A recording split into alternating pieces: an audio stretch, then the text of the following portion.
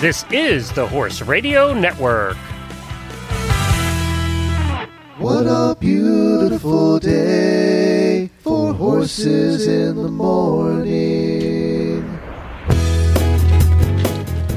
You are listening to the #1 horse podcast in the world. Here's your entertaining look at the horse world and the people in it.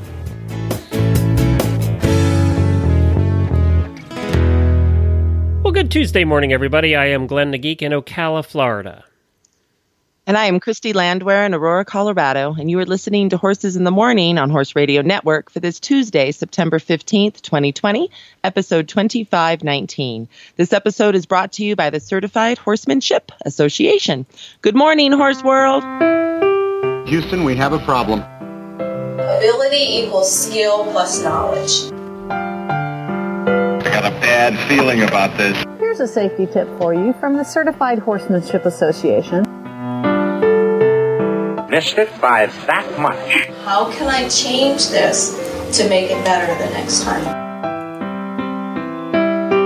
Help you, I can. Yes. Time for Training Tuesday on Horses in the Morning with the Certified Horsemanship Association. Well, good morning, everybody. Thank you for joining us and welcome back. Of course, this is the CHA day. As we said, it's the third Tuesday of every month that Christy stops by. Christy? Hi, Glenn. It's so good to be here. You know what cracks me up, though, about only doing a show once a month is I realize how fast time goes. I know. Blink. Oh, my gosh, it's been 30 days. I know. It's September Crazy. already. We're gonna be changing our clocks soon. So I saw a meme today that I don't want to change our clocks and put it back an hour because who wants to gain an hour in 2020? It's like that's funny. That could be a meme. Who That's wants funny. an extra hour in 2020? It's like, we don't need that. So thank you everybody for joining us. What do we got coming up on today's show? Oh, we're so excited today. We've got Joanne Young. She's going to come on and talk to us about the half pass. So that's the leg yield, but with the other bend. And it's kind of a pretty big deal. And with the Western dressage world booming and with just regular, anybody should know how to do leg yield and half pass. So that lateral movement will be discussed in detail. And then we're going to learn more about positive reinforcement training. And I know you have Shauna Karish on with her own show there with you guys on Horse Radio Network, but we're so excited to have her on our show today. And today's being sponsored by Time to Ride. So Molly O'Brien is going to stop by and give us a little bit more information on that program and how all listeners can get involved. Sounds good. Now, I know that you're kind of homebound still. You haven't been out traveling 50 weeks a year like you usually do to conferences, but I'm assuming you have some virtual ones you've been hanging out at. You know what? I do. And I'll be honest with you, I never thought I'd say this, but they're actually kind of fun. So the Purina one, it's great. They're giving us a tour of their farm virtually, which is of course near St. Louis in Missouri, and you can do a virtual photo booth where you go on there and pick a photo of yourself. I did it with my horse, and then you can have all these different backgrounds, like with their Clydesdales, or you can have in the background with their farm. Or I've never seen a virtual photo booth. I've enjoyed that. And then the Right Horse Summit is also going on this same week. And they were just acquired by the ASPCA. And the Right Horse, for those that don't know, they're trying to kind of unite rescues and sanctuaries and rehoming centers around the country to try to make adoption something that people want to do, that they think, before I just go out and try to get on Craigslist, Facebook, or go to my breeder or trainer or network, maybe I should also look at some horses that are in transition. So that's been a really fun virtual conference to be a part of as well this week. Now, the Right Horse people, are they the people that kind of rate the rescues too? They actually have kind of a partnership program where depending on if you meet a certain standard, you can be a partner of theirs. And we're partners with them because we do a lot of site accreditation of the rescues. And we also help facilitate all their staff being certified through our equine facility manager program. So that's how we're involved. And then we also try to rehome horses to our instructors around the country that might have an interest. Got it. Okay, that makes sense.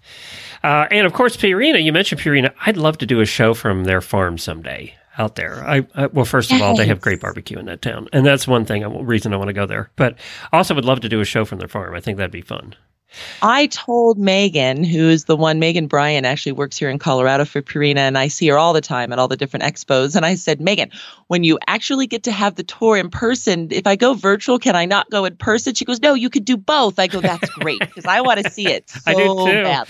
I do too. You know, I love draft horses, so that's the other reason. They have all kinds of horses there.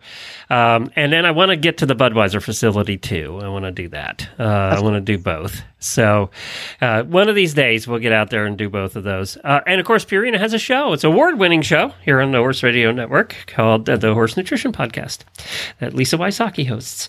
Now, you did some camping, and was it out in Colorado?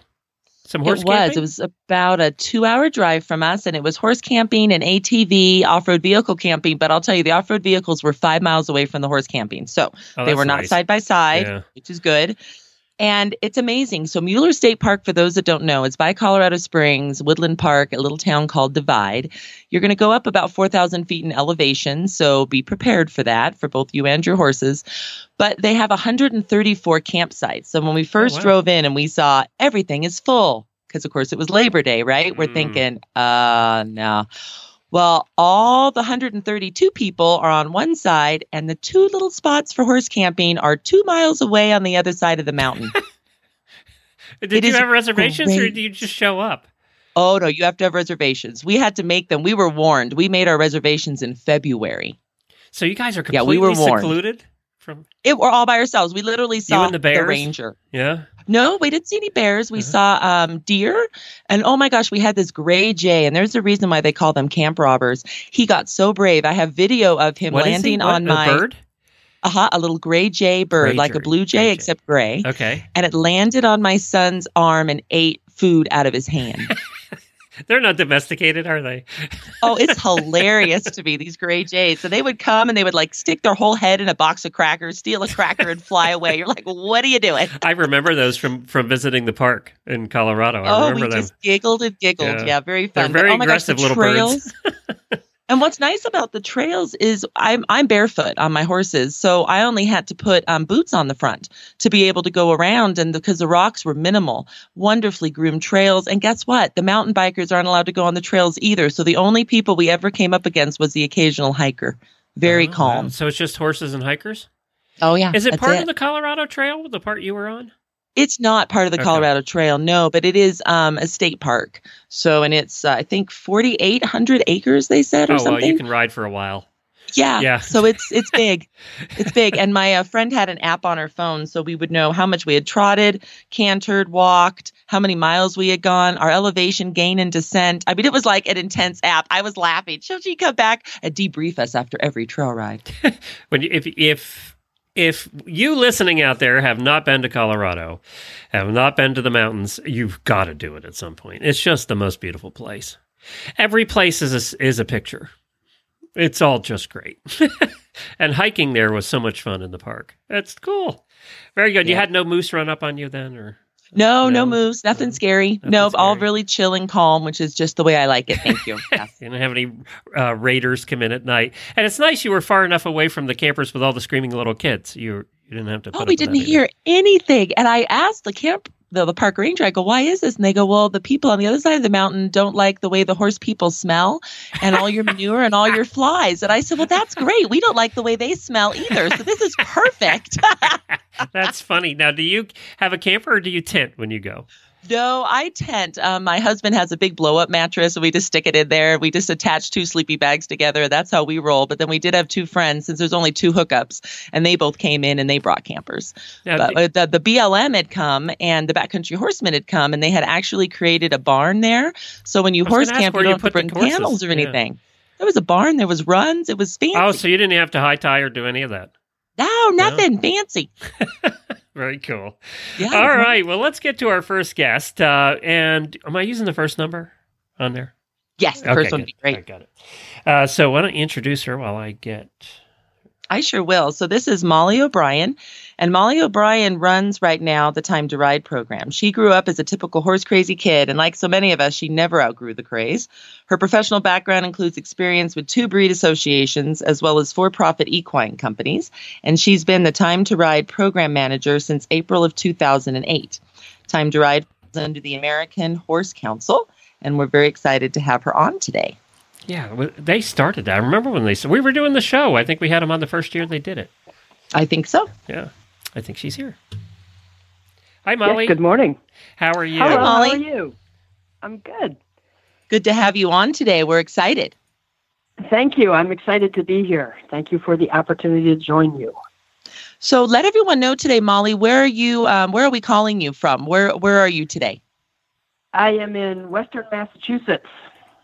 Nice. About 100 miles. Yeah, 100 miles west of Boston. So a very different part of the world. Everybody thinks Boston when they hear Massachusetts, and it's this is nice and rural, and I'm 20 miles south of the Vermont border. So, and it's chilly this morning. Have your leaves started to change yet? Just very mildly. We usually have peak foliage here in mid-October. So the change has just started. Yeah, it is gorgeous. Love it back east where your leaf changes. You know, we have the aspen here that change, which are nice. And yes. But overall, we just don't have fall colors, I don't feel, like the east does. So, yeah. I lived in Denver for a few years, and it's beautiful. The aspen are beautiful, but it's not quite the same. Yes, I completely agree. So, all right, Molly, let's just jump right in. For those that don't know, I know we've had you on the show before, and we've talked about Time to Ride a little bit, but it's been a while, and I know Time to Ride's had a few makeovers. So go ahead and give us the latest update on what Time to Ride is and how it all began and why it even exists. Sure. Well, Time to Ride, and for those who aren't familiar with it at all, Time to Ride was started in roughly 2012.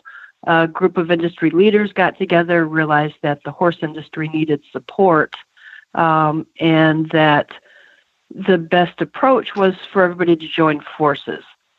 Think of the Go RVing campaign, where the RV camper manufacturers got together and promoted camping and camping with RVs as a lifestyle, and didn't worry about which manufacturer was named. It was just promoting the lifestyle. That's similar to the concept behind Time to Ride. So the very initial program was called Seats in the Saddles, and that was basically that picked out, and this is what I gleaned from the history I see as well, several horse shows and livestock events that included horses were selected. Local farms were invited to bring lesson horses to those events. The events were promoted to the general public as an opportunity to meet a horse, have a pony ride, if you will. But logistically, my understanding is that was very complicated and expensive. So from 2014 to 2018, the Time to Ride Challenge was the key program. And that consisted of barns competing against each other during the challenge to see who could attract the most newcomers to their farm. So they would hold an event or events and register all of the newcomers.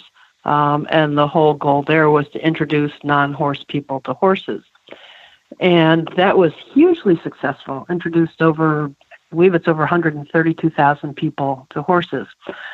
I came on board with Time to Ride in April of 2018, and so we continued the challenge for that year, but there was some concern from the Marketing Alliance. The Marketing Alliance is a committee, if you will, of the American Horse Council, and this program is under the umbrella of the American Horse Council.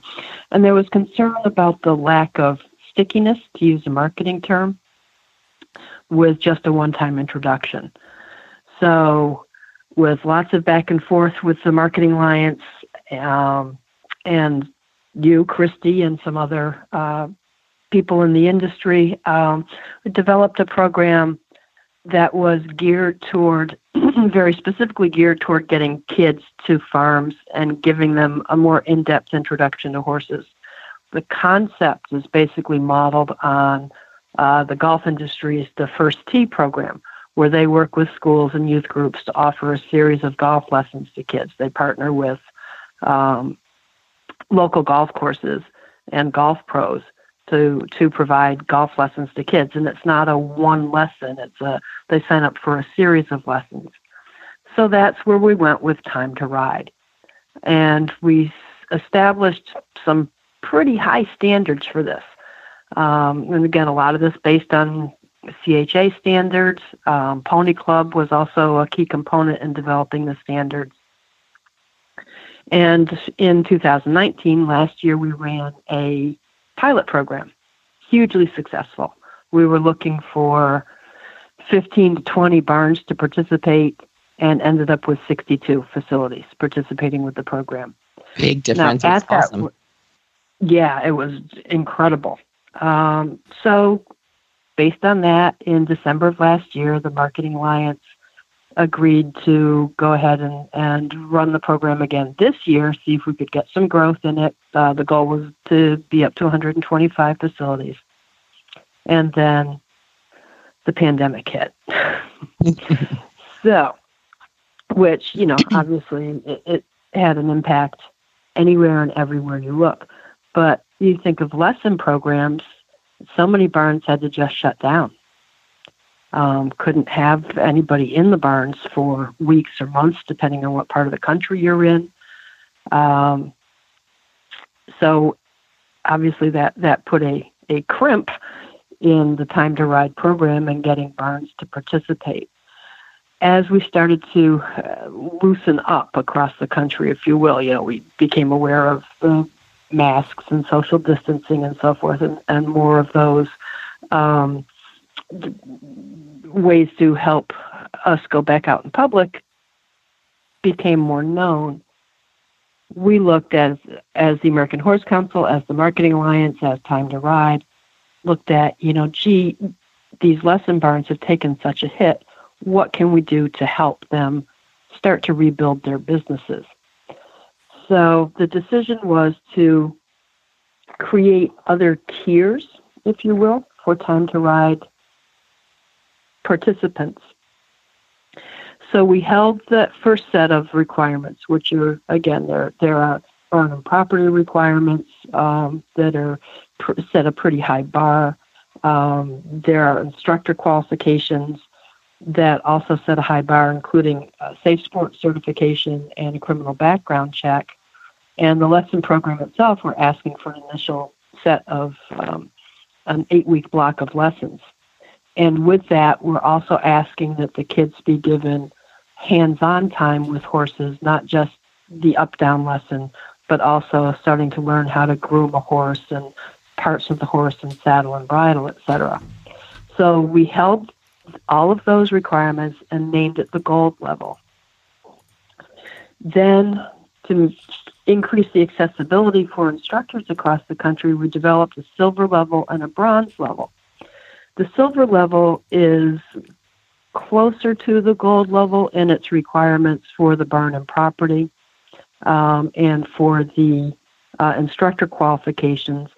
What doesn't happen is the safe sport training and the criminal background check, just removed those hurdles, if you will, and dropped it down to a 4-week block of lessons, and asking again that the kids be given hands-on time with horses or some other learning besides just being on a horse. But for that, we asked for the silver level, we dropped it down to a 4-week block. And in addition, for all of these levels, during this pandemic time that we're in, that hands-on learning can be substituted with, online materials that you make available to these kids, or even printed materials that you make available to these kids, so that they can still be learning about horses beyond just being in the saddle. And on the bronze level, it's really pretty simplified. The instructor qualifications are that anyone teaching mounted lessons must be a current member of one or more national equine breed or discipline organizations, or a member of a national organization that certifies or licenses riding instructors. So there you are, CHA members in particular. We do verify membership status for all of the levels, and that's as simple as send me a picture of your membership card. If you've got an electronic version, great. If not, take a picture of it and send it. For everybody, for all of the levels, we require general liability insurance, and we ask that Time to Ride be provided with a certificate of insurance with the American Horse Council named as an additional insured. And we also ask to see a copy of your liability waiver and release. So that's across all levels. But at the bronze level, those are the basics. So again, the goal being make this more accessible to different levels of instructors across the country to help the horse business, lesson instructors in particular, but also the horse business in general, start to recover financially. So it's going to be a long haul, but we wanted to do what we could from the perspective of this program to help with that recovery. Well, Molly, I think that's a great idea because you take away some of the barriers, right, of entry, and then in time still teach about, but it's also still a really good idea to one day get safe sport. It's also still a really good idea to one day get a background check. But as of right now, let's just go ahead and let the people that are teaching 4-H, the people that are teaching the Girl Scout badge programs, right? The people that are doing all those kinds of things, be able to still have an opportunity if they don't have kind of an in-depth enough program to go down and do some of the other steps. So I think it's a really smart idea. And why do you think right now is a good time to attract new lesson riders? I know there's big changes going on, like you had mentioned RVing. Well, you can't even keep campers on the shelves right now. I mean, RVs are they're making an all-time high. And I know Glenn was thinking about buying a camper, and Glenn, now might not be the time. I know, campers it's tough. At an all-time it's high. Tough, actually. It is tough now. And did anybody think that big ticket items like that 6 months ago would be the hot thing? No. Everybody thought the economy was going to go through the floor and nobody was going to buy anything. Wild. Did we all think that the number of horses being adopted by adoption agencies was going to be at record highs, double and triple? Correct. I mean, it's just crazy. It's wild, the things that have become popular and the things that aren't. And I think and I hope, Molly, this is what you feel too, and if I'm taking the words out of your mouth, I apologize, you can make them sound better. But, with sports right now, kind of some of them being on hold, what a great way to get more time in the saddle for people and parents to be able to embrace horseback riding. Do you feel like your Time to Ride people have felt the same way? Absolutely. And what we're seeing across the country, and this is anecdotal, but an increased demand for riding lessons. Awesome. And what's happening is the parents are looking for things for their kids to do. A lot of their traditional sports activities get them the hell out of the house. Correct. Yeah, pretty much. Please. Yes. Yes, please. Yes, I'm right there. That's exactly what it is. I have a horse of my own here locally that I board at a pony club center. And she's the owner is overwhelmed right now with the number of new people wanting lessons. So yes, it is that parents are looking for something for their kids to do to get them out of the house, get them some physical exercise, and also horseback riding very naturally allows for social distancing. So when you're on a horse, chances are you're 6 feet away from somebody. We do ask that any lesson facility follow their local or state requirements, regarding social distancing and face masks, etc. So we have no requirements ourselves. It's just that you follow your state mandates. But yeah, it's a wonderful time. Yeah. And for anyone listening, how do they find out more about Time to Ride? What are all your are you on social media, website? How is the best way? Yep, we have a Facebook page, but the best way is to look at our website, which is timetoride.org. And that's very good. Pretty simple name. And my contact info is on there. You can email me at TTR, as in Time to Ride, TTR@horsecouncil.org. So for anyone listening, this helps not only the lesson barn owner and the instructors out there to drive more traffic to you, but also for those of you that are looking for a qualified place to go and take riding lessons. Of course, you can always go to cha.horse. I would be remiss if I didn't say that. But Time to Ride has also wonderful people, and a lot of our CHA members, you're going to see a lot of crossover, are part of Time to Ride too. And that's just a great way. Don't Google horseback riding instructor near you. Please don't do that. No. That gives you just kind of anybody that's paid a lot of money to Google to be up front. And it doesn't necessarily mean that they're going to be the safest and the most effective for either your children, your grandchildren, or yourself to ride. So I just really appreciate Time to Ride, Molly. And is there any kind of closing comments that you'd like to end with today for everyone listening? Just a couple thoughts. One is the benefit to somebody who does sign up for Time to Ride as an instructor or barn. We provide marketing materials that help you reach out to your local community. So we give you that support, and there is no charge for any of this. This program is completely free to the participants. You charge what you want to charge for lessons. The other thing is, yes, we have a great opportunity ahead of us right now. There's nothing good about the pandemic that we're living through, but it has provided horseback riding with a unique opportunity to get more kids involved right now. So I hope everybody will take advantage of that. I agree. Thank you, Molly, so much for being on today. We really appreciate you. You're welcome. My pleasure. Thank you again for having me. And everybody, it's timetoride.org, or you can also find them on Facebook. Thank you. You're welcome. Bye.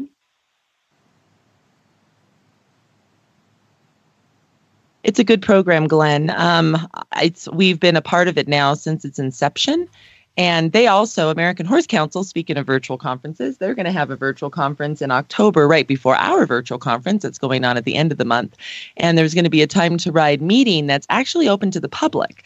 And I wanted to go ahead and let everyone know about that too, because that's unusual. They normally don't have it open to the public. They just have it available to the marketing people that are funding the program, but it is available for everybody, part of it, to come on and pay attention to it. So if you just get on American Horse Council's website, you can see where there's actually a lot of different things that people can do for free on the different committees that they have, like on horse welfare and other types of committees. So get on there and you can find the Time to Ride one, and anyone can join and find out even more about the program and ask questions. And you guys, let's talk a little bit about your conference before we get to the next guest here. And this is a unique opportunity for people to attend your conference virtually for a price, one, they have never had the opportunity to do before, and you don't have to travel. You don't have to spend $1,000 in travel. That is true. This year might be the opportunity of a lifetime to attend a CHA conference and all the learning that goes along with that, because it's not just high-level stuff. This is actual learning about horses and with horses. And so tell us when that is, and you have a special offer for our listeners, too. We do. So it's going to be on Friday, October the 30th. And even if you can't make it that day, or let's say you can only make it half day, we will send you the recording that you can hear at any time, or you can purchase the recording before or after, and it'll be available to you. But it's going to be 8 hours, and it's going to include some of our friends like Julie Goodnight, Shauna Karish, who's coming on today, Joanne Young, who's coming on today. And half of it will be PowerPoint presentations on nutrition and veterinarian care, things like that. And the other half is going to be videos that people have produced ahead of time that then you're going to get to see the horses and riders and hear the person talk to you, the instructor, about what's going on. And then they're going to be on live to answer your questions. So we'll stop the video. You can ask your question. We'll also field questions at the end of the video. So it should be very interactive. And because we're doing it virtually, we don't have to feed you. We don't have to house you. You don't have to fly. So it makes our costs a whole lot less. So because of that, we can actually offer it to all HRN listeners. Just put in the priority code on our website. Go to cha.horse. Put in the priority code of HRN when you sign up for the event. And it's only $95 for that whole day of education, which, again, you don't have to be on live. You can listen to it anytime. Again, normally you'd spend $1,200-1,300 total between the tickets to the conference and flying and hotels and all of that stuff.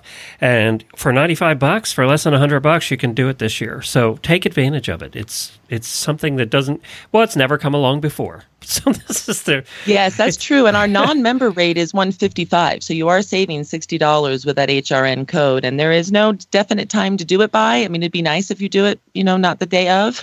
Might be a little challenging to get the link to you. So it'd be good if you decided a couple days ahead of time. But you certainly have time to think about it. Go on our website, check out all the speaker bios, and see if you're interested. And it's only one day. It's not like you're also committing to 4 or 5 days. They keep having these podcasting attending conferences online. It's like 4 or 5 days, and who has time for that? It's hard. We're trying to work, right? And when you're at home, you still feel like you've got to work. It's not like when you actually go somewhere and you commit to the 4 or 5 days. Right. Yeah, we decided just the one day to be interactive, but by all means, if you can't be interactive all day, we completely understand, and we'll send you the link to listen to it later. Because you're one of the cool kids that's a listener, you get it at the discount for less than $100. All right. Speaking of conferences, Joanne Young is going to be speaking there. Why don't you introduce her, and I will give her a call.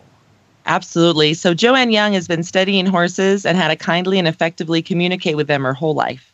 She finds great joy in guiding riders along the path to successful partnership with horses. She is located in Houghton, New York, where she has worked as a professor and riding instructor at Houghton College for many years. She's also a CHA certifier for us and a regional director.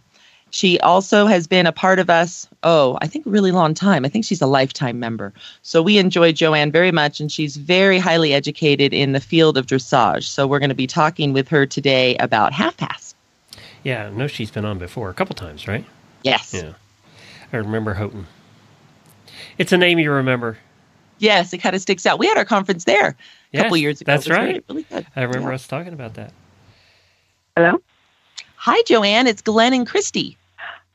Good. I was hoping that's who it was because it was an unidentified number on my cell phone. Perfect. Here we are. I So spend my life today? unidentified. That's I like it. He likes Well, being he did say incognito. Maryland. Yeah. Well, thank you for joining Joanne, us again. We're so glad to have you on. Well, thank you. You've been on a couple I'm times sure before. we will have a good time. I have, So and tell have us enjoyed the exactly where New conversations York every is. time. Tell us exactly where in New York you're located for people to know where Houghton is and how it's all going there. Alrighty. We are in the Genesee River Valley, 60 miles from Rochester and 60 miles from Buffalo and 25 miles north of the Pennsylvania border. So you have a lot of Amish there. Yes, we do. There are a lot of Amish farmers. There are a lot of Amish harness maker shops around in not too far a distance, and they make very lovely neighbors. And you don't have to worry about buying crappy halters. You get really good halters when you live in Amish country and tack. And yes. Yeah.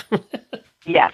And good repairs done to the expensive tack that we already own. That's right. I lived in Lancaster County, and that was one of the benefits. As every 2 miles, there was a leather maker that would repair stuff for you. It's good. Plus the produce. Let's not forget that. Really good produce. Yes. Well, I'll tell you, living out west where we don't have a whole lot of that Amish and those kinds of things going on. When I went out there for our conference, Joanne, that you held for CHA, and oh my gosh, the Amish people, we're driving and they're in their wonderful harness and rigs, and it was just so much fun to see them on the roads as we were driving around. It was quite the experience. Loved it. Yes, they are wonderful people with wonderful skills. So it is a blessing to have them for neighbors. Yes. Joanne, we're losing you a little bit. Don't walk around. You were perfect at the beginning of the call, and then we started losing you. I'll go outside. I've just finished teaching a student with her own horse. So I was in the indoor and somebody else was coming in to ride. So I thought to cut background noise, I'd get out of the way.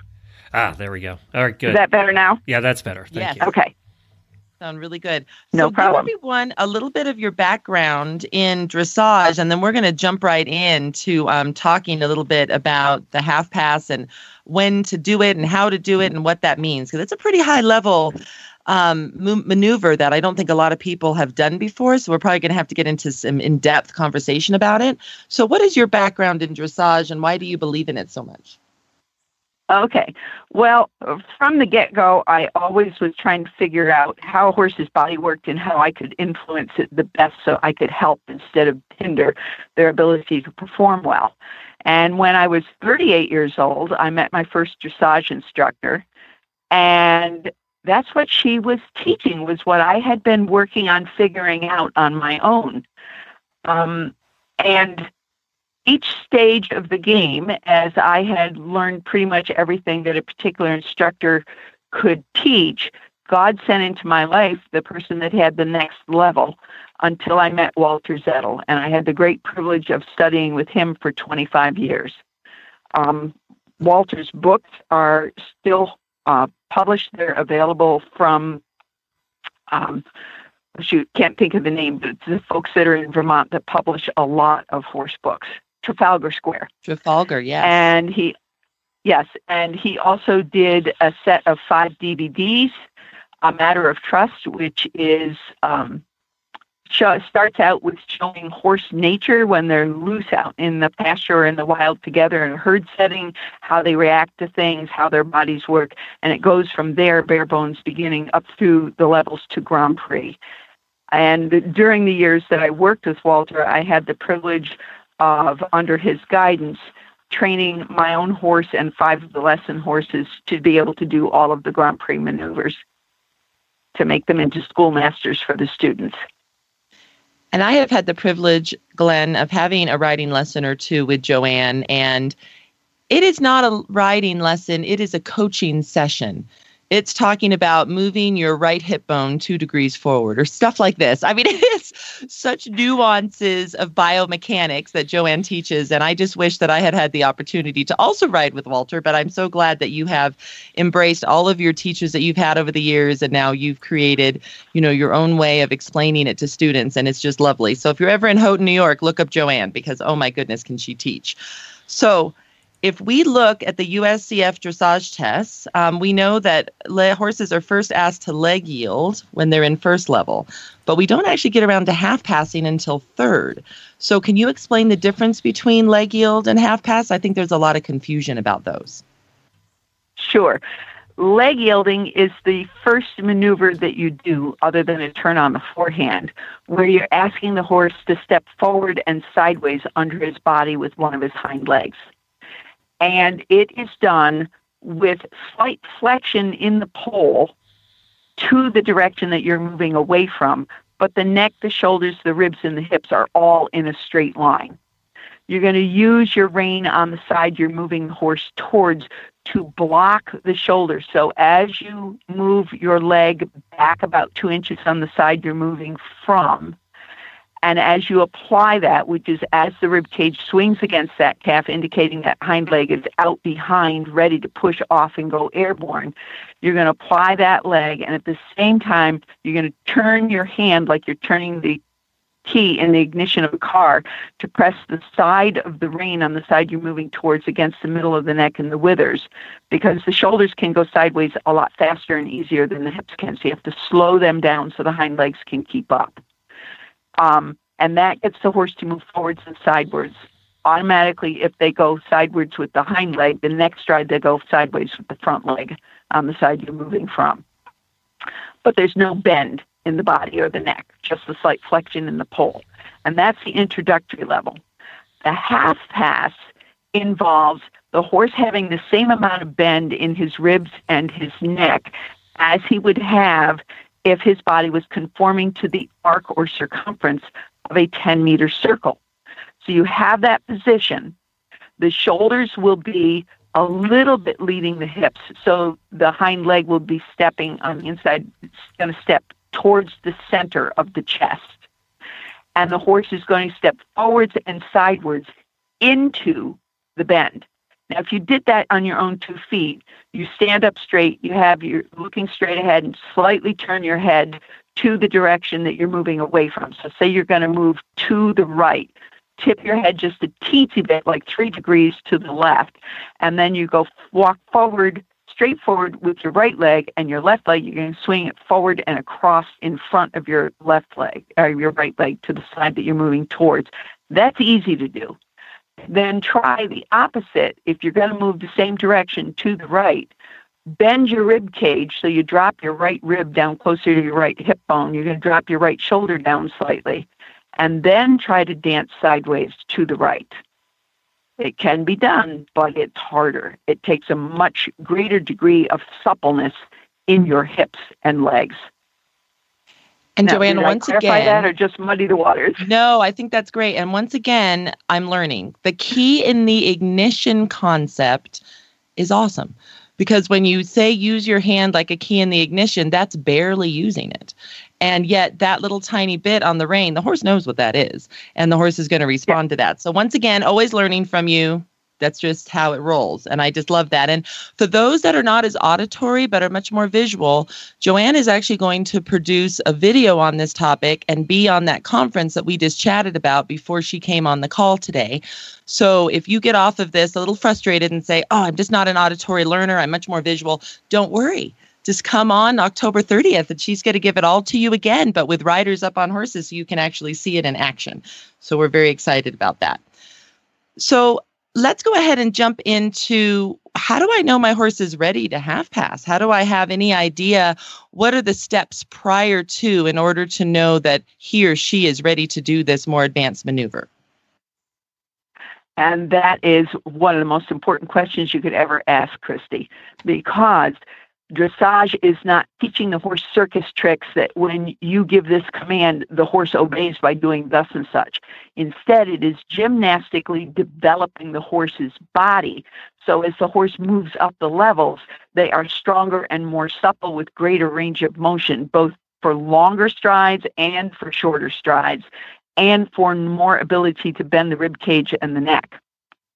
So the reason that half pass does not appear until third level is because in second level, they learn 2 exercises that are the foundation for it. Each of those exercises is designed to help the horse learn how to sit in his hocks, articulate the hock, the stifle, the fetlock, and the pastern to a greater degree so the haunches lower, the hind legs step further under, and the front end gets lighter. Okay? And the first one that is easier for horses and riders to learn is shoulders in. And when you first start teaching shoulders in, you're going to ride a 10-meter circle by the rail. And as you approach the rail again, instead of straightening and going straight down the rail, you take 2 more steps on the circumference of the circle to get the alignment so that the inside hind leg and the outside front leg are traveling on the same line. Your inside leg stays by the back edge of the girth. Your outside leg is going to be about 2 inches further back than that. Your inside leg will pulse each time the horse is pushing off with the inside hind, and you're going to rotate your wrist to push capture the energy bubble as it comes through and rebound it off the outside rein so it keeps the shoulder in, so the inside hind and the outside fore are traveling in the same alignment. That gets the horse to strengthen the inside hock and carry more weight on it. Okay? When a horse is first learning this, you can manage a few strides, and then they're going to lose their balance and kind of stagger towards the middle of the ring off the rail. You just do another 10-meter circle rebalance and try a few more. Okay? So it's like teaching a child to do somersaults. You don't teach them to do a tumbling exercise where it's boom, boom, boom, over, over, over. You get the kid to squat down, put his hands on the floor on the outside of his feet, tuck his head between his knees, and do one. And when you're in kindergarten, you're first learning this, you hope they don't fall over sideways. And gradually, as they get stronger and more coordinated, you can add to that. And it's the same with learning shoulders in. The next exercise that they learn, once they're good at that, is haunches in. So once again, you're going to ride the 10-meter circle, but this time as you approach the rail, you don't go all the way. You just get the head, neck, and shoulders around the curve so they're parallel to the rail, and the haunches are still on the curve of the circle. Your outside leg is going to pulse as it feels the rib swing out against it, in that position of 2 inches further back, and say step forward and under, and your inside rein is going to bend up and in, so your inside hand is going to move in the direction of your outside hip bone, but without crossing the neck. That helps block the shoulder and keep it out on the rail so the horse can't fall in. Now, the biggest flaw that people run into in trying to learn haunches in is that we humans think in order to put more power in a leg aid, we need to move our upper body over that leg. So we've got the weight of our torso to help influence the power of that leg. But the horse's instinct by reflex is wherever our weight is, that's where they want to bend around, which would be the opposite bend from what you need for the haunches in.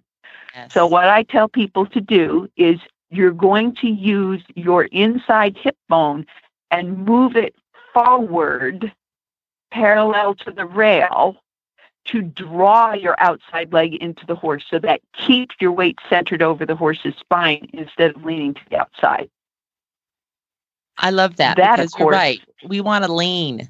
People lean in horses way too much. And it's from bike riding and motorcycle riding and, dirt bike riding, all these other things that we do. And yes, when you start to do that, these type of high maneuvers, they don't work at all. Exactly. And this exercise helps the horse learn how to sink down and carry more weight in the outside of the bend hock. So it's just like somebody going to the gym and doing fitness training on the weight machines. You have to make sure that you develop both sides of your body equally, and you have to make sure that you develop the stretching out extension muscles as much as you develop the contracting bend the joint muscles.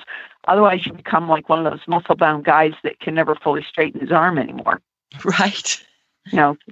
He overdoes the biceps and doesn't do the triceps, and then he looks like he's ready to do a bear hug or a gorilla hug all the time. That's what you would do to your horse's body if you don't exercise all of the muscles equally to develop them. But just like when you're trying to build up one part of your body, you do exercises that zero in on that part of the body, because if you just try and exercise all your muscles in every exercise all the time, you don't really get stronger as quickly as you can if you zero in on the specific muscles needed for one specific joint or maneuver or position.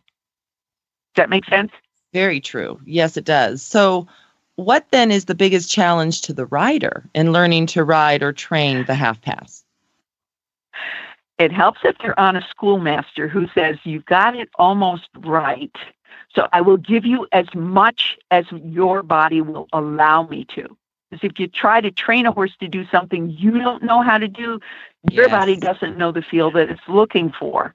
And the horse doesn't know what you're trying to do. So you both fumble around in the dark and frustrate each other. Very true. That's how I spend most of my life with my horse. Oh. Bubbling around in the dark. Yeah, that's exactly right. Then third level takes those two maneuvers, which have built up the carrying power, the flexibility, the range of motion, the sitting, the ability to stretch the loins and sit the hocks underneath and lower the croup, and puts them together. So the half pass is started in shoulders in position, but every other step you say haunches in. So the horse goes forwards and sidewards into the bend. And a good exercise that can help people understand how to do that, because everybody, when they're first learning how to do this, they've learned how to do leg yield. So you send them down the center line and tell them to half pass back towards the rail that they just came from. They'll start out and they'll immediately want to pull back on the outside rein, turn the flexion to the side they're moving away from, take the bend out of the ribs and turn it into a leg yield. Yes. But that doesn't get you any points, and it doesn't really develop the sit and carry power that the half pass does. So an easy way to do it is if you have your dressage arena, as someone comes to the corner, you tell them to ride across the long diagonal from the corner letter on the side they're starting from to the far corner letter on the side they're aiming for. And you start them out on a straight line and then tell them to just do haunches in on that diagonal line. And if they can do haunches in, it becomes a fairly easy thing. If you video it and show them to them, and you've videoed it from C where the judge would sit, they're doing a half pass. Yes, and I'll tell you, with video anymore on everyone's camera, what a good way to teach our students and to help each other. Then we can really see it, especially if you don't have wonderful mirrors in an indoor arena like Joanne has at Houghton College. It's very nice to be able to see yourself ride in that way. I just love that. It really helps students self-coach themselves. And it's like they're really, floating. Really, and eventually we do half pass at all three gates, right, Joanne? Yes. When you're schooling, you do it at the walk. But when you're in third level, you do it at the trot, and by the third test, you're doing it at the canter as well. So good. So, Joanne, again, thank you so much for being on. And people can find you at cha.horse and also on the Houghton College website under the equestrian tab. Again, the CHA member rate is available if you put HRN in the priority code, so you can see Joanne's video of her riders performing this and start to be able to do it yourself with your horses in the future. So, Joanne, is there anything that you would like to leave with us today? Just the fact that working with horses and working with riders is an unending journey of joy, and every ride and every rider and every horse is an opportunity to expand your own knowledge base and your ability to observe and learn more. And also, I encourage people to remember you can always do a do-over, and you never punish a horse for responding to what your body said. You fix what your body said so you can guide the horse to correct response that you were actually looking for. And even after all these years, I still get goosebumps up my arm and sometimes up my back when somebody suddenly has that light bulb moment and they and the horse begin to dance on air. And isn't it a pleasure to watch? It is awesome. No kidding. Oh, so great. Gives you goosebumps every single time. I still cry. I'm such a nerd. I still cry when I see Harmony on horseback happen. It's just awesome. So, Joanne, thank you so much for being on today. And it's going to be a pleasure to have you back on October 30th for our virtual conference. Thank you, Christy. I'm looking forward to it. All right, very good. Well, you want to go right into our next guest? Yeah, we can dive right in. So this is the day of finding out all the meat that CHA does. You know, when you're an all-breed, all-discipline organization, Glenn, you can tap into anything and everything, and it's such a pleasure. So our next guest is not one that Horse Radio Network does not know because she has her own channel here, but it's Shauna Karish, and we're excited to have her on today because she'll also be on our virtual conference on the 30th. She's a lead positive reinforcement trainer and behaviorist at Villanova Training. She is a pioneer in the use of positive reinforcement training with horses. Her behavioral training techniques are an eye-opening experience for equine professionals, competitors, and amateurs. She has produced books and videos, podcasts, and traveled worldwide to teach these concepts to both horses and riders. And after 2 years of consulting, Shauna recently joined the team at Villanova Training, whose mission is to see the horse world embrace a priority to the positive. And she, of course, has a show on the network here called Equine Clicker 101, which is kind of different. It's a unique show in that it is a training podcast where you actually go out to your horse while you're listening, and she has you do things. So I don't know of any other podcast like that in horse world, actually. That's awesome. Yeah, it's a lot of fun. All right, here we go. Let's see if we can get Shauna on. I know she's waiting because she just messaged me. Great. So I know she's going to be here. There she is. Hi, Shauna. Hi, how are you? How are you? Good. I am good. And it's so good to have you on today all the way from New Mexico. Well, it is nice to be on today. Be back on. I mean, it's been a while. This used to be a regular gig. I know, but now you have your own show. You don't talk to us anymore. So we were just talking about that. She hangs out with Jennifer. Yeah, and just doesn't talk to us anymore. Too good for us. It's so me, too. Yeah, such a snob. I love that you're having fun with it. I think it's awesome, Shauna. So let people know where exactly in New Mexico you're located so that they're aware. Okay, I am in Santa Fe, New Mexico. Beautiful. Actually, it's a little outside of Santa Fe, but it's Santa Fe County. You know, so it is, you know, the town we go to where you go to the grocery store. It's all Santa Fe, and it is beautiful. It's really lovely here. Why does it every time I hear Santa Fe, I want tacos, and now I'm hungry? Well, I think that is completely understandable. Is there a taco truck every corner in Santa Fe?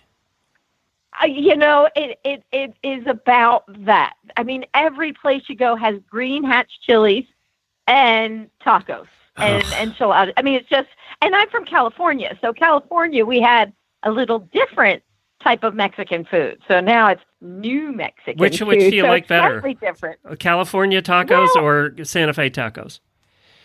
Well, you know, I'm going to give one of those politically correct answers, but they both have their appeal. They're just different. But there is that part of me that, being from California, you're really used to. I have my places there that you're like, oh, the little Roberto's taco shop that, you go surfing, and then you'd go get the Roberto's tacos or the Machaco burrito. So there's favorites that you kind of, you've had your whole life that you kind of always miss. But then there's lots of new stuff. Which is spicier? Is it California spicier, or do they go spicier in New Mexico? Well, they both go spicy. Okay. Because I think everything here has the green hatch chilies, which can be spicy. It's a certain flavor to it, too. So it's a little different than the fresh jalapenos that I'm used to in California. Right. So it's a different sort of flavor. But I like the hotter stuff because I grew up on it, so you kind of get like, yeah, that's not hot anymore. So you get a little tough with it. Yeah, your taste buds wear out is what happens. They get burned to death. Yes, exactly. Sorry. We always get talking about food when I talk to Sean. Well, it's always lunchtime almost. Yeah, that's for right. you, right? I know it is, yes, and I'm getting hungry. Now I want tacos. We have to go out for tacos. You finish your today. show. Matter of fact, I have to go. That's right. I'm hungry. Been nice chatting.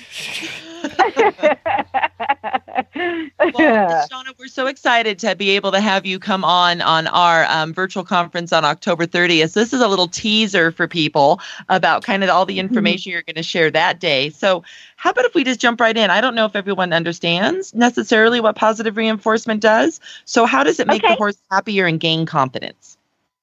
Well, I think that is, and it seems a little ethereal in a way, because what people tend to think is, I'm going to use the positive reinforcement to get X done. You know what I mean? Like I need to get my horse in the trailer. I need to get a better lead change. I need to get, whatever their thing might be that is their challenge, the thing they struggle with.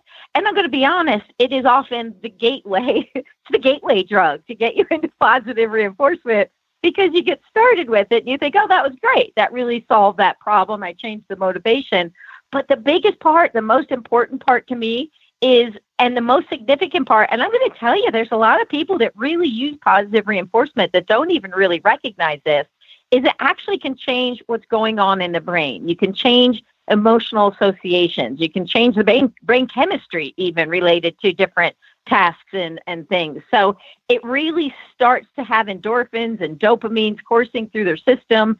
And you have, because what we found out through neurobiology is that with traditional training, with pressure release, it actually uses a different part of the brain than when we're using positive reinforcement. So what you get is different hormones being produced, which results in different emotions. So with a traditional training, you tend to use the part of the brain that's responsible for fight or flight. With positive reinforcement, you're using a part of the brain that's been referred to as the seeking system. Now, this has all been validated now by neurobiologists and neuroscientists who are really busy studying this. So now what used to be a soft science is now a hard science. But as we understand that, and anecdotally, I've seen this for decades now, is I see that the horses change and they start to be happier. They start to be more involved in the training. They start to be enjoying the problem solving and the puzzle, that they're puzzle solving.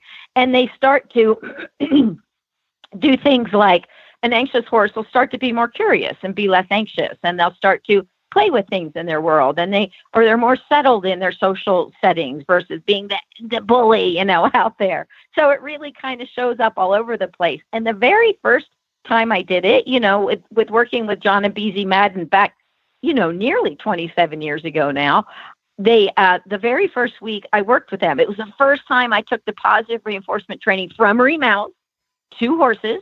And after a week of working with the horses, I just did basic clicking, teaching them what the bridge signal was. And then that's 3 5-minute sessions a day. Then I did 3 5-minute sessions a day with a target. So this is a total of 15 minutes a day for 6 days. At the end of the week, BZ said, every single horse you're working with is remarkably better in the arena. But yet the training had not overlapped. So this was the first point I went, well, that's weird, but yay. So we are starting to see that already showing up, that their emotional responses to traditional training were just better and more engaged. So it's kind of a long answer, but it's kind of a more involved question than so black and white. I agree. And I'll tell you what's so good about positive reinforcement training is that it's getting a little bit more all the time because of you and others, more known. And also it's all the science now behind it, like that seeking part that you brought up. There's a lot of other people like Dr. Temple Grandin and others that bring up that seeking that a horse has and how to kind of utilize that to our best advantage. So I just love that there's more science happening out there and more research for those that really enjoy that side of things, of knowing, well, why does this work and how is the science and what goes on? And so I love that you brought that up. Yeah, and I think it's important. Yeah, without a doubt. So, Shauna, what are some common misconceptions about positive reinforcement and clicker training as a whole? Yeah, well, I think one is that it is not based in science. So there's a real belief that that it's a little fluffernuttery. That we're all just, that we're just a bunch of kind of soft, mushy people who just want to feed their horse cookies, and that is not it at all. But you've heard that. But it's a very systematic approach. That's how I do it. That'd be my version of it. Yeah, I'm talking about me, Shauna. You feed them. Except you be feeding them tacos. And I think that it is such a that's how we think about it. But it is a very systematic approach that started first with marine mammals. So that's, of course, where I really put it into practice and then did that for 10 years.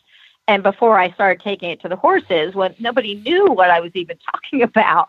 But I think that it is really science. This is already going on.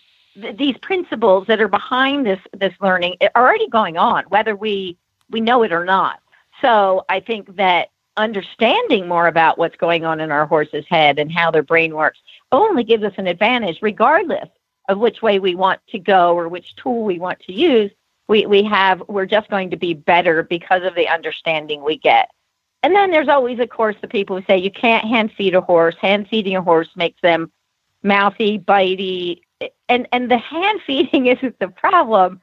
It's the behavior that we've actually delivered the food on.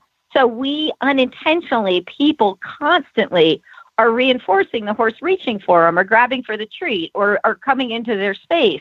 And so that they're reinforcing it. They're telling the horse, yes, this worked for you. Why don't you do it again? So the very first thing we work on is let's learn to keep our head to ourselves. Let's give us our space, and that you have to learn to slow down and wait to figure out what you need to do in order to earn the reward. So I think that's a really kind of common misconception that goes along with it. But I've actually dealt with and cured, as it were. You can never really cure anything like that, but I've stopped the behavior of biting and working with truly aggressive horses who want to kill people. And I've used hand feeding to change their emotional state and to get them where they're making better choices and thinking, oh, I love this. I'm glad the human's here. So I think that those are probably the most common ones I think of. I would agree. And I'm glad that you brought those both up, because then people can kind of understand kind of where this comes from. So what is the difference between using positive reinforcement methods and combining positive with negative reinforcement? How does that work? Okay. Well, that's a slippery slope, really, because I call it negative reinforcement or traditional training with a cherry on top, because you're using the fight or flight part of the brain. You're activating that part. You're producing cortisol. You're doing, just by the very nature of how pressure release works in a horse, it lights up that part of the brain. We just know that now. So as you do that, you are kind of tapping into a different part of the brain, and then we're adding the food on top. Well, that can actually be for a fair share of horses. Some horses deal with it okay. Some horses keep it under wraps, and you don't really realize how they're truly coping with it. And then some horses, it shoots them the other way. So I liken it to, because it's inconsistent. They're going, am I involved in this? Is there something in it for me, or is there not? So you have them kind of back and forth, not knowing, who's showing up today. It's like the Wizard of Oz. Is it the good witch or the bad witch? They don't know which one is going to be there today. Are they going to get corrected for something they've done, or are they going to get something for something they've done? So there's been a lot of studies that have really shown that combining the two is not a good way to go at all. But there's also, and it's very risky, and it's not in the best interest of your horse's welfare, but there's also something different besides combining the two, and that is like working with a crossover horse. So a horse who has learned one way, because let's face it, that's what most of them are. They've learned one way, but we want to now introduce positive reinforcement and move forward using more positive reinforcement. So that is different to me than combining. Combining, I'm thinking about the training process we're using. So when we're crossing over, the past training process is the past training process. There's no, that's just what it is. And how I make a judgment, I think, okay, I watch a horse carefully who comes to me, and I think, where do you have issues? If you're great with your halter going on, no big deal. I'm not going to go back and retrain that. You already know it, and you don't seem to have any apparent, you're not showing your nose doesn't get tense, your lips don't get pursed, or whatever those pieces are that I look for that tell me underneath it all, how are you feeling? And I just move forward. I will start reinforcing it randomly so that I'm building a new improved reinforcement history with the task. So they think I love my halter as opposed to I tolerate my halter. But so that is and so then I move forward with that. Sometimes a lot of things are really good, but I'll notice that, mounting is a problem. Okay. So now I have to kind of pull this piece apart and figure out where and what, and maybe I'm going to reshape that piece and maybe start over with that piece. It typically goes much quicker because they know what it is, but I'm ensuring that I'm building the right reinforcement history. And then moving forward, if I'm going to choose a behavior, like let's say I'm saying trailer loading, I'm going to think, okay, I'm not going to mix pressure release and positive reinforcement. I don't find that to be a good way to go. But I will choose which one I'm going to do and stick with it through that particular task. So, so I would think, for me, of course, I go positive reinforcement, but I give them choices, and I would work through that in that nature. So I wouldn't combine them in the training process of training something new. I'd really focus on which piece I want to do. And I think once people start using the positive reinforcement, they start seeing the changes in their relationship and the horse. So they tend to choose it more and more. But it's really, it's really wanting to meet people where they are, to be honest. That makes sense. Very much so. And I know when I read your bio, Shauna, I mentioned the priority to positive. So could you explain more about what the approach of this is? Yes, I'm working with Villanova training now. And it is, I've been here for a couple years and working with, the folks here. And so trying to help everybody to understand more about positive reinforcement and how it works. And there was developed something called priority to positive, which really focuses on teaching people to be better equipped to learn more about positive reinforcement. So it's really, when I've spent so much time in the practical application directly to the horses, but there's a lot of people who this comes quite naturally for me. So it's been brought to light that a lot of people struggle with the different parts. So it's the fundamentals to try to help get that instilled in the people, to get the fundamentals instilled so that they can be better and better equipped to move into the more practical side of it, if that makes sense. So it's not completely separate, but it is pulling it apart a little more than I have done in my years. I've always been rather, let's just get right in there and do it, and this is a more, kind of curriculum-based approach to how can we get people to get more adapted.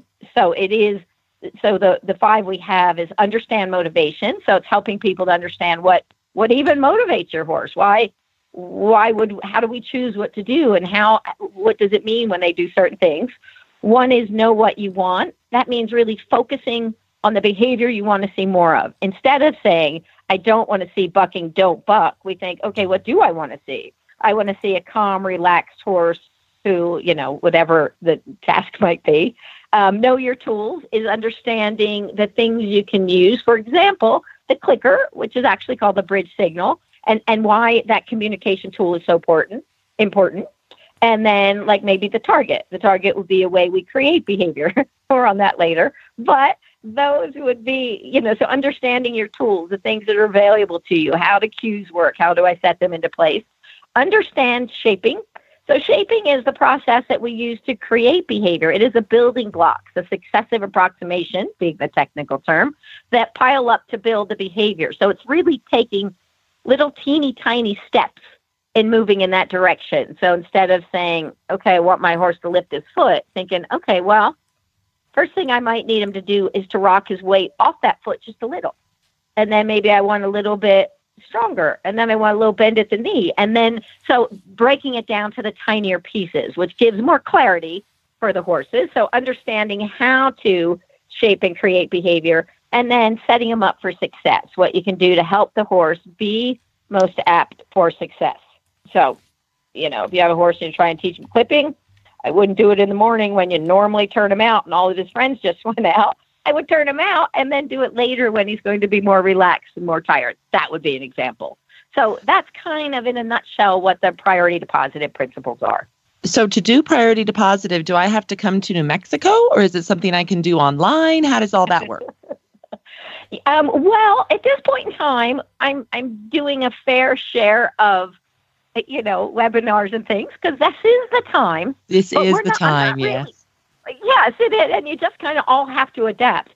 And frankly, we haven't really talked about wanting to have an online presence normally.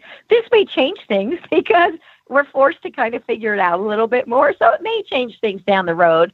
But really, it is more about getting people to come here and do workshops and learn from hands-on experience. But, I have always loved doing clinics, going out and doing clinics, where is a great way to reach people.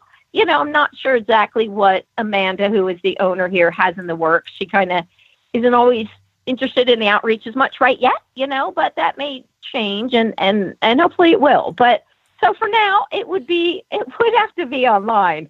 And signing up for at the website, the vianovatraining.com, we'll send some things out that'll give you some things to read and be up on some of the principles a little bit more. And let's not forget about 40 episodes of your show. Yes. Correct. 40 plus episodes of my show. And it has been, I'm going to tell you guys, and it's only with great help from Glenn and Jennifer that I have had the show go in the direction it did, and I get emails and letters from people all the time saying how much they appreciate it and how much it's helped them. So that is quite exciting. So yes, I'm not the best salesman, I'm going to say. So I forget, oh yeah, that's right. I have a whole series of podcasts on all sorts of subjects. On all of those topics. Yeah, so thank you, Glenn. You're welcome. Yes, I do. It only took me about 10 years to talk her into that, too. It's true, huh? I had to promise her tacos, and then we did it. And it was good. That's right. See, it all comes back to tacos. That's right. It all comes back to tacos. So, Shauna, let's kind of end with this for people. What is the best way for someone to get started understanding how to use positive reinforcement?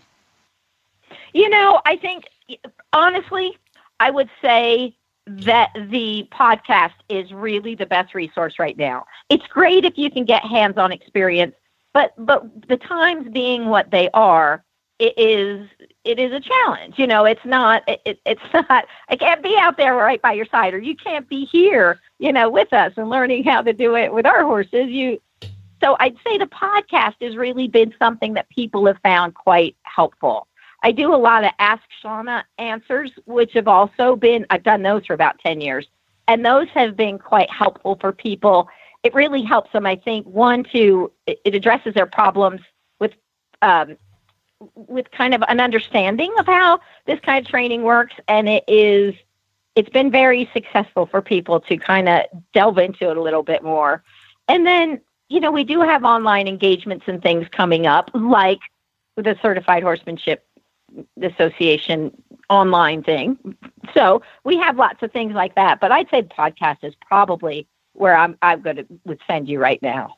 Well, and what we're so excited to have you on the 30th is because I know you're going to produce a video ahead of time, and then you're going to be on live to do some Q&A stuff. So that's why if you can be on live on the 30th, it's great. Though the recording's still fine, then you'll get to see Shauna's interaction, with others. But that video portion is going to be so key, and I'm so glad that you're willing to do some of that ahead of time and then upload it so that we can show it on that day. That's going to be awesome.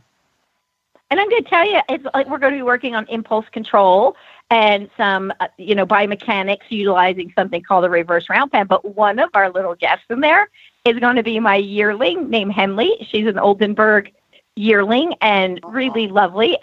But she's a yearling. You know what that means? They're just. It's going to be exciting. Impulse control. It can be exciting, and so but it's also it presents challenges. Always.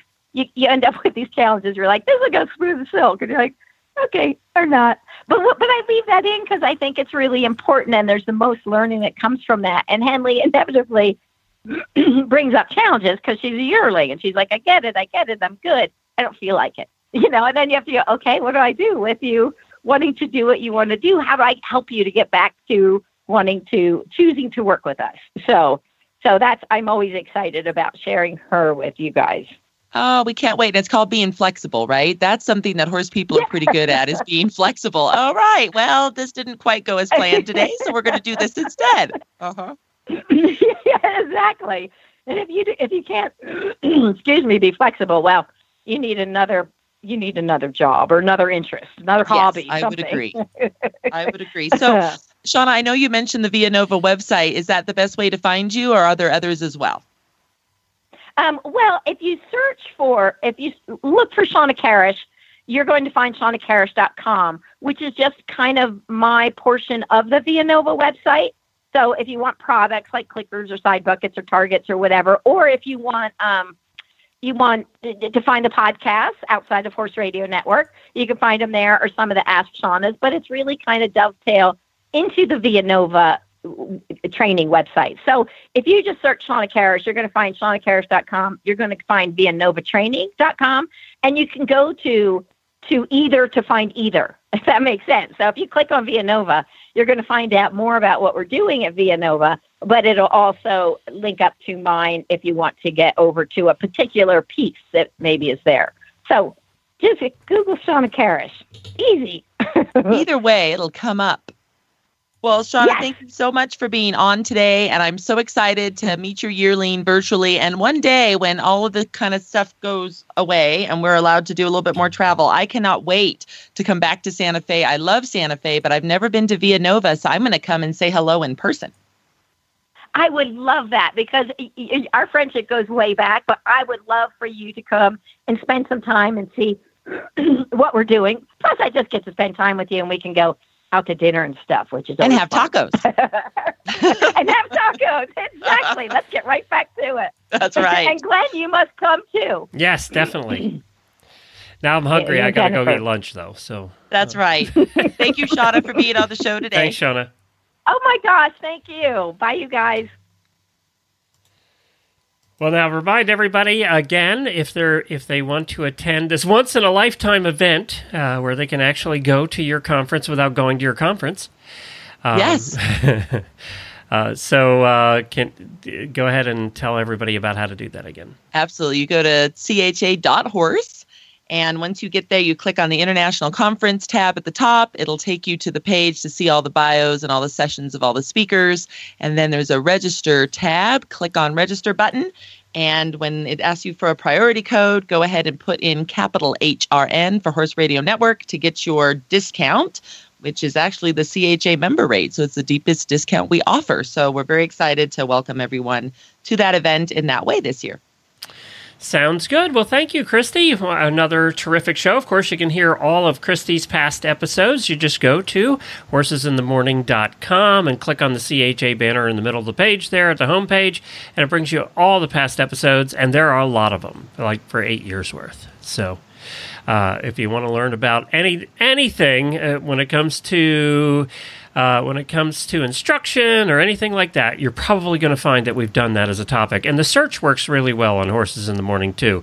So if you put in half pass, or leg yield or whatever, anytime we've talked about any of those topics, it'll come up, and you can go back and listen to those past episodes. Wonderful. All right. Thanks, Christy. Appreciate it. Thanks, Glenn. All Bye, right. everyone. Jamie and I will be back tomorrow. We'll see you then.